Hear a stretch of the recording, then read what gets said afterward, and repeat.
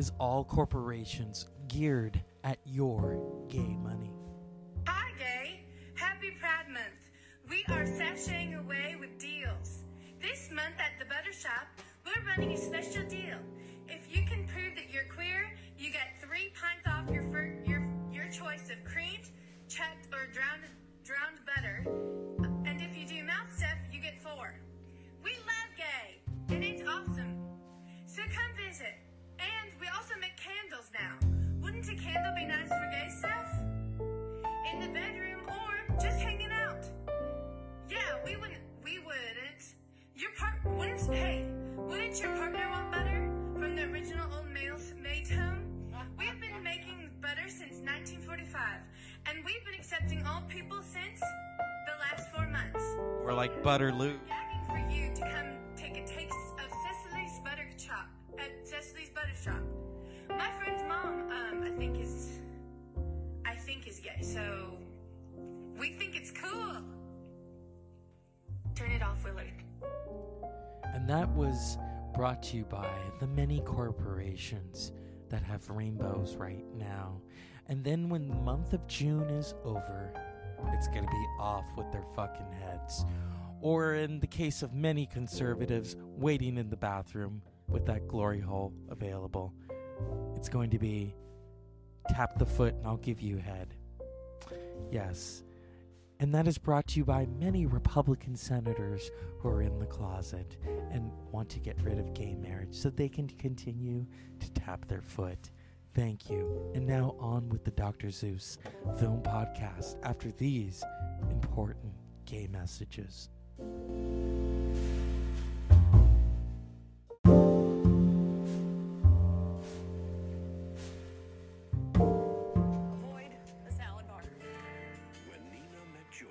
She found the roommate she was looking for. Nina's told me all about you. Nice to meet you. Hey, I feel better knowing somebody's keeping an eye out for my girl. The friendship she'd been searching for. We should go dancing. I'm signing us up. Honestly, even when I was desperate to marry Sydney, I never carried on like you do. And a complication I think that Nina and George have a great relationship. no one was ready for. Are you sleeping with her? Vince, I'm gay. You are? And it's a valid and wonderful choice. Who was the first person you ever slept with? Lucy Jane Parnell. You slept with a girl? I enjoy gay people. I just have a slight problem with my sister being in love with Mark. I am not in love with him. Whenever I call, you're doing mambo with your landlady. It's not healthy.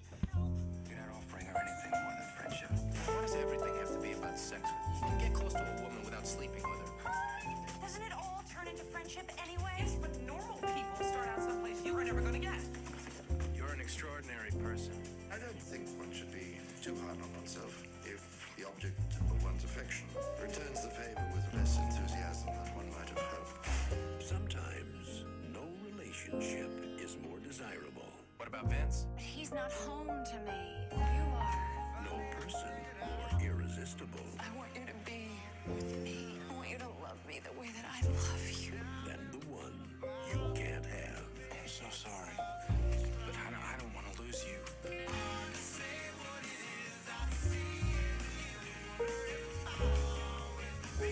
20th Century Fox presents Jennifer Aniston, Paul Rudd, To friendship.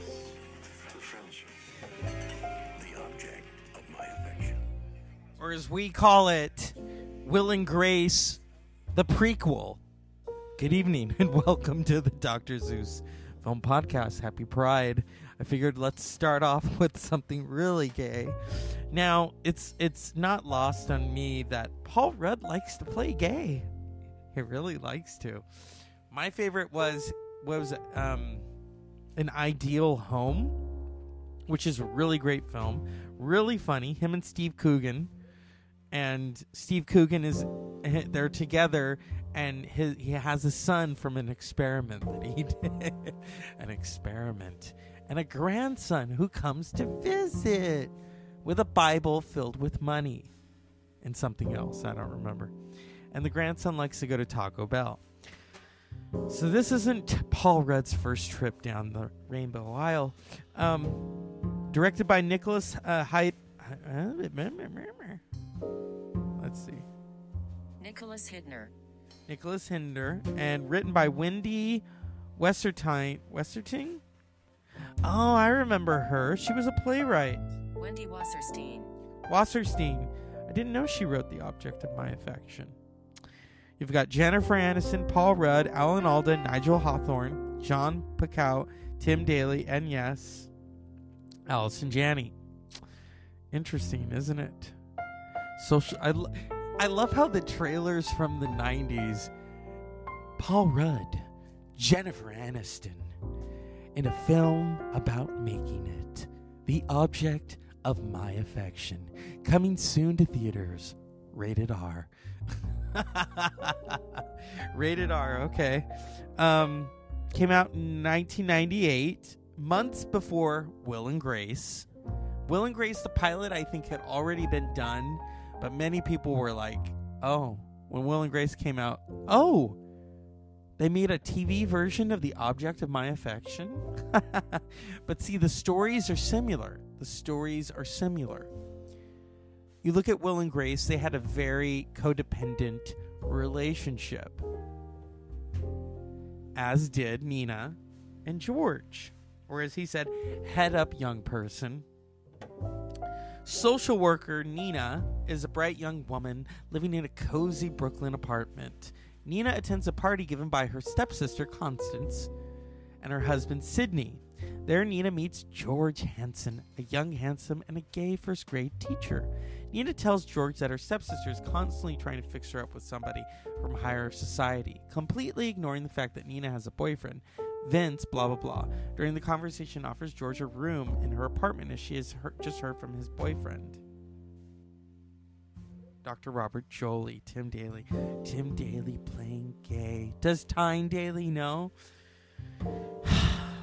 This is fascinating because, you know, Tim Daly is the younger brother of Tyne Daly. Okay? And Tyne knows all too well about playing gay because they had a very gay audience when it came to Cagney and motherfucking Lacey. I remember Cagney and Lacey because I was a little kid in the 80s. Back then I didn't know what we're talking about now was, and now when you look at it, it's like, oh yeah, there kind of was a lesbian undertone. My goodness. But then again, so was The Facts of Life and Joe. Remember that? Yes. Although with Blair, I wouldn't be surprised. So back to The Object of My Affection. This is an interesting film. You have real-life gay actor Nigel Hawthorne, who, you know, was coming off of the madness of King George and such a great Shakespearean actor. You've got Jennifer Aniston still doing Friends. I hate that show, but anyway. I really do. I know a lot of you like it. I used to watch Friends on mute, and then I would wait for Will and Grace to come on. This is a TMI, but we're all friends here. I used to put Friends on mute and download porn. And then I would wait for Will and Grace to come on. Or it was pornographic pictures, I think. Yeah. You know, a little this and that. Anyway. Yeah. So, I do remember the episode with, well, who can forget? Because I think we all tuned in to see real life at the time, husband of Jennifer Aniston, Brad Pitt, on Friends, where his character hated Rachel. And later that turned out to be reality. But to the chagrin of other people, they, I guess, are still talking. But anyway, back to The Object of My Affection. You know, this would really be Judy Garland's favorite movie. Because, you know, didn't she marry a couple of gay guys? That's what I heard. Or was that Liza? Probably Liza. Yeah. This is a cute film, and, you know, what you want, you cannot have. Hence the title, The Object of My Affection. And you know, Jennifer Aniston's character, she's so in love with George, and the codependency is right there. And I remember watching it and thinking, oh, okay. And I think I saw it, Will and Grace had already been out, and then you're kind of like, oh. Interesting. Yeah. There's even a moment where they get hot and heavy, and then he realizes, I think they were watching Gene Kelly. That's the wrong thing to watch. Here's a clip from The Object of My Affection. This is real. And George and I are not.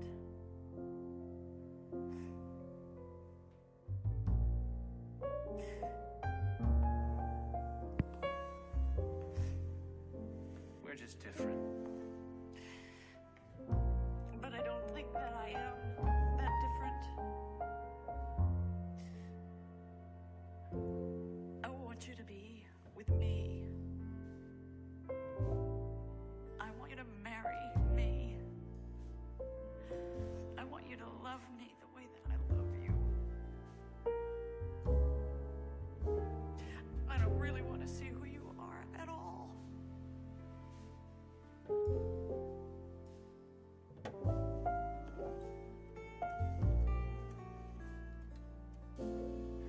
I think you see me. Well, then tell me the truth. What do you want?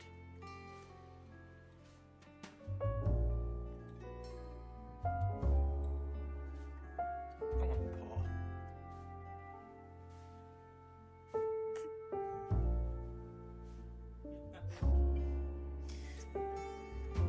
I don't want to be able to look at you and not feel so hurt by you.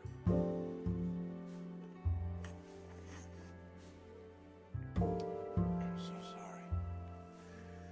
The last person in the world I'd want to hurt is you. I know that. I know.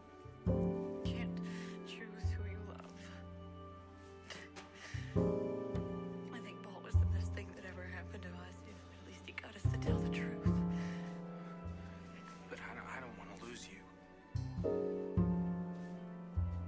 I can't let things stay the same.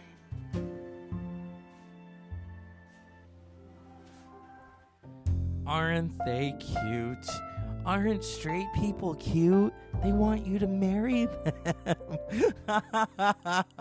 Talk about a rom-com gone bad, or maybe awry. You know, I'll give it to Jennifer Aniston. I'm not a fan of Friends, but she, you know, great actress. Aside from the time she was in Leprechaun, the first movie. And then Paul Rudd. Paul, I don't know what you're drinking. Rudd. Paul hasn't aged. Do you remember Clueless? And yes, he was let's get real. He was better looking than a Baldwin. But remember that shit when she's like, oh yeah, he's kind of is a Baldwin. And now 20-something years later, it's like, yeah, but he's better looking than a Baldwin. I mean, come on. Paul Rudd has not. Paul Rudd is one of those people where they say good genes or good docs. Good genes. Okay? Now, that's not the first time that Paul Rudd has played.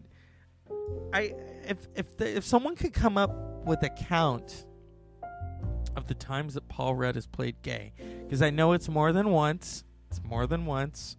This is from An Ideal Home, which is really funny, and there's a lot more humping in it than The Object of My Affection. Here we go. It's so flat it actually makes her shorter. It's not even an inch. It's completely flat. Everything all right? Totally fine. What a large room. The hell does that mean? I hate her.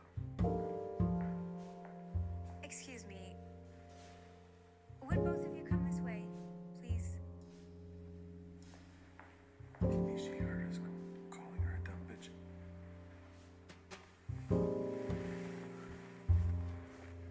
Hope she hasn't found the porn.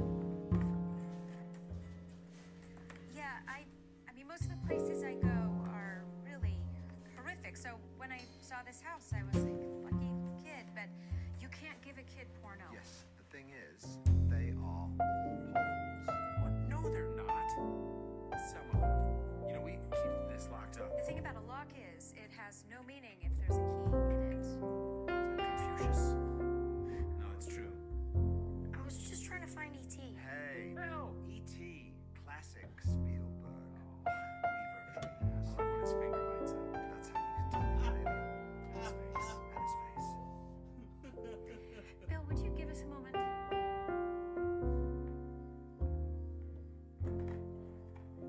Sex Wars, Phantom Ass. It's just a phase he was going through. Yeah, I'm kind of a Star Wars guy. Bareback Mountain. What they do is take a recognized title and just give it a bit of a cheeky twist. I get it. That's unusual, and the source material is also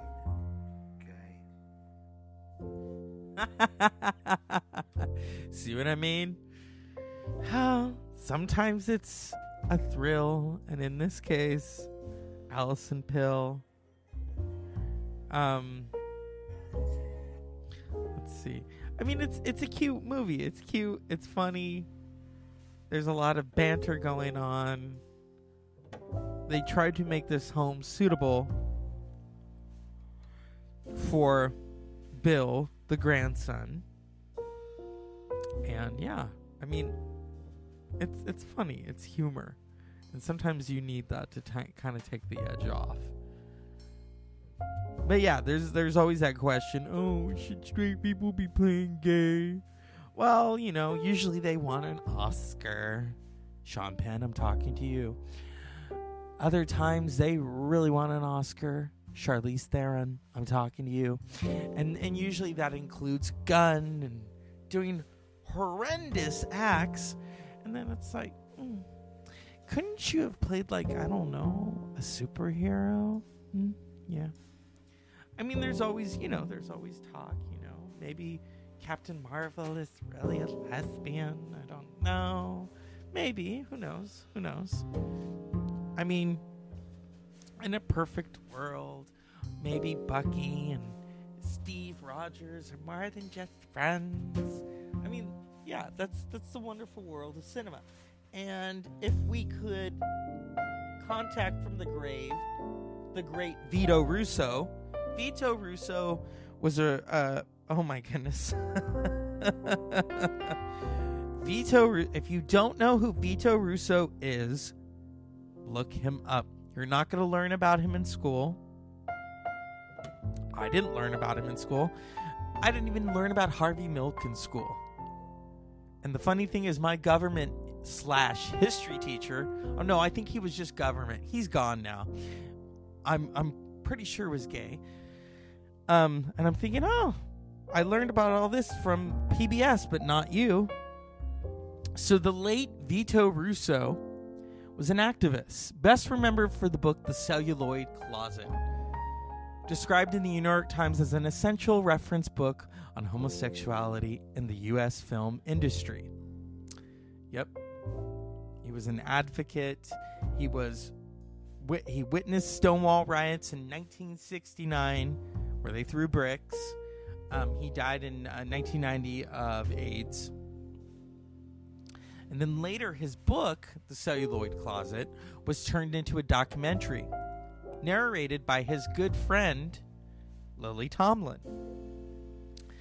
Now, Lily Tomlin and Vito Russo had a lot of fun. In fact, she brought him one time.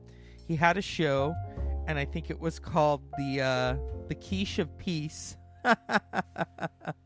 Now, some of you are probably aware of Vito Russo because there's an award. People get this Vito Russo award, and people are like, oh, but who was he? So if you dig into the depths of YouTube, you will find him. He had a show called was it Our Time? Yeah, Our Time, in the 1980s. And here he is with his good friend, Lily Tomlin, offering the Quiche of Peace. This is Vito Russo for Our Time in Cleveland, Ohio, where one of the most incredible ambassador of will tours in America is taking place. Yes, it is. It's Mrs. Judith Beasley emerging from the limousine outside Keys Bar in Cleveland, Ohio, with a quiche in her hand, waving to the crowd, approaching the bar now, waving to the many fans waiting for her. Mrs. Beasley, can you tell me why you've come to Keys in Cleveland, Ohio tonight? Well, as you may know, it was been publicized in quite a few of the papers across the country. I am on a goodwill tour as a goodwill ambassador on behalf of the League of Concerned Citizens from Calumet City, Illinois, which is my hometown, and I'm so proud of it.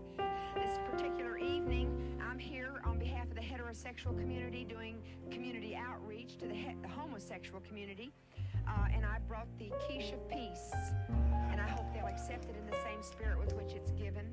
Is quiche a very popular dish in Calumet City? Well, it isn't. I'll tell you quite truthfully, a lot of us in Calumet City used to think that quiche actually caused homosexuality. Of course it doesn't. But Harold thought so too. It was years before I could get him to take a bite. You know, real men just don't eat quiche. I know they can't spell it. Well, I think I'll go inside now and see if I can't make a little headway in sort of unifying humanity through the breaking down of sexual barriers. Thank you very much, ladies and gentlemen. The presentation of the quiche of peace.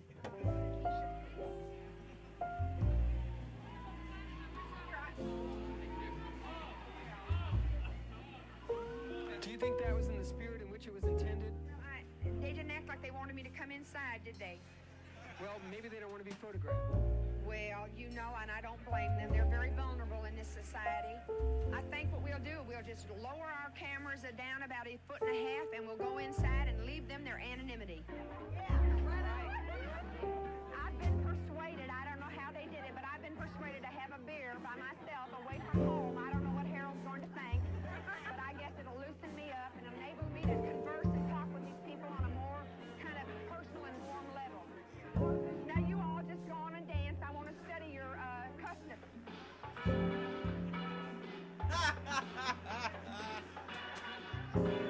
You know, it saddens me because so often as I've traveled around the country visiting these establishments, so many of the young women I've talked to, first of all, they will not let me shoot them from the waist up. And that hurts me deeply. You know, I think it's so important that a person stand up and be proud of whatever it is they are.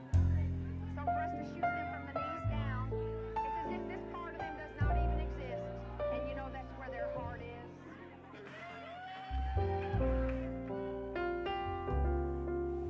Mrs. Judith Beasley emerging from Keys, a bar in Cleveland. See what I told you? That's Vito Russo with his good friend Lily Tomlin. Now, sit down, because I don't know if some of you have heard. I have heard, because it's always been aware, that Lily Tomlin is a lesbian. Lily Tomlin has been open and out a long time. And I remember telling someone that in college, and they were stunned. You mean Edith Ann is a Yes. And I was reading, I think it was, she was being interviewed by Rosie, and had talked about in the 70s, you know, in the 70s you didn't do that unless you were Vito Russo. And I'm not picking on Vito Russo or Freddie Mercury, you know. Oh, Freddie was interesting, and I've often said that I hated the Bohemian Rhapsody film. I did because they watered him down, and then my friend kept arguing with me. It's not about Freddie, but Freddie is the focal point. That's what I said. Okay, and originally Sacha Baron Cohen was going to play Freddie Mercury, but he was really going to take it to the upper echelons because he was going to show the orgies and the cocaine parties, because Freddie Mercury liked to party, okay? He loved to party. Just ask Elton John. I mean, they knew all about it. And I guess the backers of the film didn't want to do that. So, yeah. I will say that the Elton John film, Rocket Man, was much more interesting than Bohemian Rhapsody, because they actually got an actor who could sing rather than lip sync, Taron Egerton, to play Sir Elton John. And Sir Elton John is an open book. And I love that story he tells where he's lucky to be alive. He didn't get AIDS. He didn't die of drugs. How one time he was so coked out and he was staying at a hotel and he phoned the front desk and told them to do something about the wind. That's when you're fucked up. Now, as I was saying earlier, in the 70s, you couldn't be open. You couldn't be out. And so this is Lily Tomlin talking to Rosie O'Donnell about those times in the 1970s. Where, yes, the 1970s are known as the libertine era. Everyone was having sex with everybody. All right?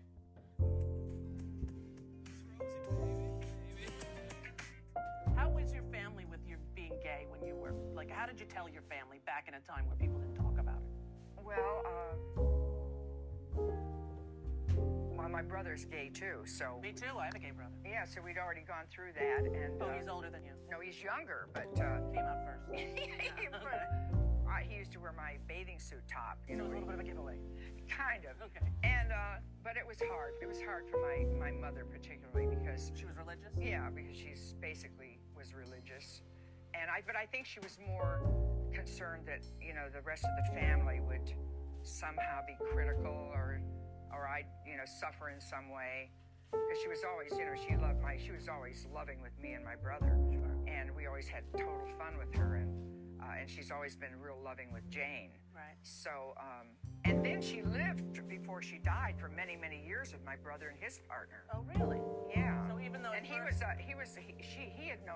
Michael had known my mom since he was a bag boy at the supermarket in Paducah. Your brother's partner? Right. And is he with him for a long while as well? Oh, yeah, like 25, 26 years. There's something probably... Maybe longer. How you were raised, maybe, right? I don't know. There's something kind of... That's not very normal. And in a good way, it's sort of... It's very touching. Yeah. Yeah. Are you surprised, as I am? I'm 50 years old. I'm surprised at how it's changed in terms of... Oh, it's stunning. When I was on TV in the 90s, no one even asked. It wasn't even a topic. Oh, no, they would never... No, even though people sort of knew. But we were pretty... I mean, I've even had people say to me when I was working on... When Jane and I were doing specials, one of our writers, who was a really terrific person, and she said to me, you know, I think you and Jane should come to work in different cars. To keep it on the QT. Yeah, and I said, well, why would we do that? And she said, people are talking. You know, but they always talked. It was never really a secret. No. But how society has changed. But that it's even possible for it to be, and that's really due to Ellen in large part. I agree. Absolutely. Without a doubt. When you think like Neil Patrick now and, you know, to be the star. It's staggering, isn't it? Right. It's a ladies' man even, the star of this hit show, and have a partner and children, and it's all okay. I know. Right? I know. It's really, I've been so proud of that whole generation, you know. Me too. That have just refused not to be acknowledged. Right. And when you think of the kids now in high schools, right? There are kids in high school saying, this is who I am, and I want to bring this partner to the prom, and standing up in a way that I wouldn't even have conceived of in high school. Yeah, it wouldn't have seemed possible. No. And so that's Rosie O'Donnell and Lily Tomlin talking about the difference between then and now. Okay? Where now it's much more of an open thing. I remember I was talking to someone and they told me something about themselves and I went, "Oh, cool, okay." And so, yeah, it's such a, you know, and then I think of someone, I love heavy metal, okay? Heavy metal is a very masculine, very jock, well, not very jock, but, you know, some jocks like it. And The Godfather, well, not Ozzy or Lemmy, I know, don't go there, but Mr. Rob Halford of Judas Priest, who is about to be inducted into the Rock and Roll Hall of Fame. I am looking right now. I have Rob Halford's book, Confession. It's an autographed copy. You know, Rob Halford was always sending us messages. I mean, think of some of the songs, okay? Ram It Down, Turbo Lover. Come on. I love Rob Halford's story and that he was able to finally talk about it. And but the book is just fabulous. Okay, that is an awesome book. And let's see here. Yeah. Oh, I love this. This is I wanted. Let's focus on something hilarious. This is a photography special where Rob Halford is sharing photos. Classic images of Judas Priest. Are these all Ross Halfin pics? Yeah, all Ross. He's without a doubt one of the best rock photographers out there. He just knows when to go click. Ross will ask you to do the most bizarre things. He'd always encourage me, be more flamboyant. I don't want to be flamboyant. And then I would throw a bitch pose, as I call them. Right, fuck you. Here's my bitch pose. And that was that. He's not gay. He's not gay. Isn't it amazing how by standing in a certain way you project an idea to somebody? If I was to stand in a different position where all that gear, I'd be like, well, that's the butchest, straightest guy I know. You know, he's mean as fuck. Which I am, by the way. That's obviously somewhere in Great Britain because we only have that kind of bizarre wallpaper and that skirting board. We call it a skirting board in England, below the wallpaper. And then the whole sequence of that is Rob going to do the dishes? Is he going to go out and whip up a party of friends? I don't know. Yeah, I don't know. The Harley Davidsons, we were using a motorcycle in the UK. We said we wanted to carry on that experience with Hellbent for Leather. The label somehow was able to do a deal with Harley Davidson. The Harley that we still use now is the actual engine and the frame of the 1981 Lowrider that we got from them for $1. Legally, they had to sell it to us, so we said, well, how much do you want? They'll give us $1. So that bike has as much life in it and history and heritage as the band does. Been chopped up a little bit, looks a bit more metal-y. It's got a bit bigger, like I have over the years. I remember this photo because that was a pretty dramatic entrance. A Harley Davidson bursting through some classic iconic Marshall 100-watt stacks. He was so fucking Spinal Tap. I'm sure that's where they took that idea from. How more metal can you be than to cover the stage in Marshall stacks and amps? I think this is from Hammersmith Odeon or maybe Newcastle City Hall, something like that. That was in my page boy hairstyle years. And spandex. You have to have the spandex. The studs are there though. Me with a beer. I stopped that 30 odd years ago. That looks like Ram It Down time, I think, around the time we did the Oz Festival. That's my old house that I used to live at. In the Midlands, yeah, just in Walsall, yeah. Where I've still got a home. This was a council house where you paid rent, you know, to the council. Like public housing kind of thing. But the neighbours were quite used to me just to peek behind the net curtains. He's Sam Halford again, look what he's doing, what's he got on today? So that's got a lot of internal memories for me. You know, I don't know where we were going with this. It's like GQ. That was the Painkiller too, because we're looking at that Painkiller jacket, which has mysteriously disappeared.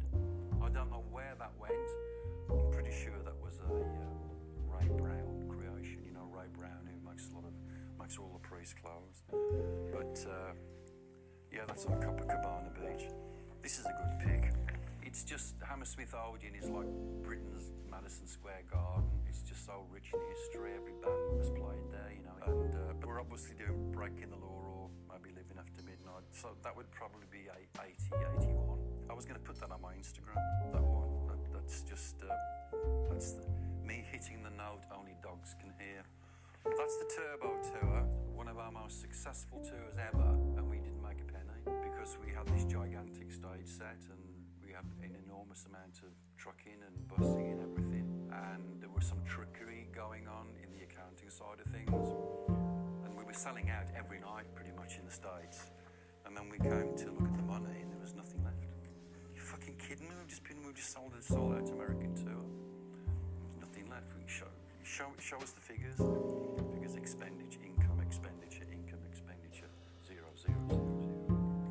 Defenders of the Faith with the Metallian creature. At the start of the show, there's a big flash of flame and stuff, and I step out from behind that creature's mouth, and then this foot thing actually came down, you know. It was a bit like Stonehenge, but whereas their Stonehenge was little, ours was so big. We put the drummer up there, Dave Holland, and he's like, I can't even see you, let alone hear you, because you know it was about 50 feet up in the air. Dave, can you play a bit louder? I'm playing as loud as I can, you know. Just one of the opposite of Stonehenge. It was too big. Everything was too big. I don't know why I'm pointing to the Holiday Inn of America, but I'm pretty sure now it's in Chicago. Because you know, when you came to America in the 70s, you just stayed in a Holiday Inn with the orange carpet, you know. The maids would bang on your door at 7 a.m. You've got to get out, and you've only been to bed for like an hour. That was the place where every band stayed, no matter what. Everybody stayed at the Holiday Inn. Can you make me an outfit that's a bit like a Roman gladiator? You know, like that thing with the shield. Can you make me one and cover your studs? Yeah, sure. That'll be £150, please. This is hilarious. Tour de France, metal version. My God, look how thin I was. I want to ride my bicycle. I want to ride my bike. It's before Fat Bottom Girls and the greenhouse that I tried to grow pot in, and it just would not grow. The interesting about the house behind me is that was the house that the great late Maurice Jones, who invented Monsters of Rock, lived. He was my neighbour. His wife still lives there. I've still got this place. And Maurice came to me one day and he goes, I've got this idea to put together this festival. It's just going to be for metal and rock bands, and I'm going to put it at this raceway called Castle Donington. And nobody else was doing that. He really was a game changer in the way festivals went, and I think Priest played the very first one. Even then there was about 15,000 people. Everybody showed up. The backstage was nothing, it was just straw and a few little trailers. That looks like Monsters of Rock, isn't it? That's the Albert Fuller entrance. With this photo of Schenker and me and KK. That's a great picture. What am I pointing at? The stage is that way, Michael. This is brilliant.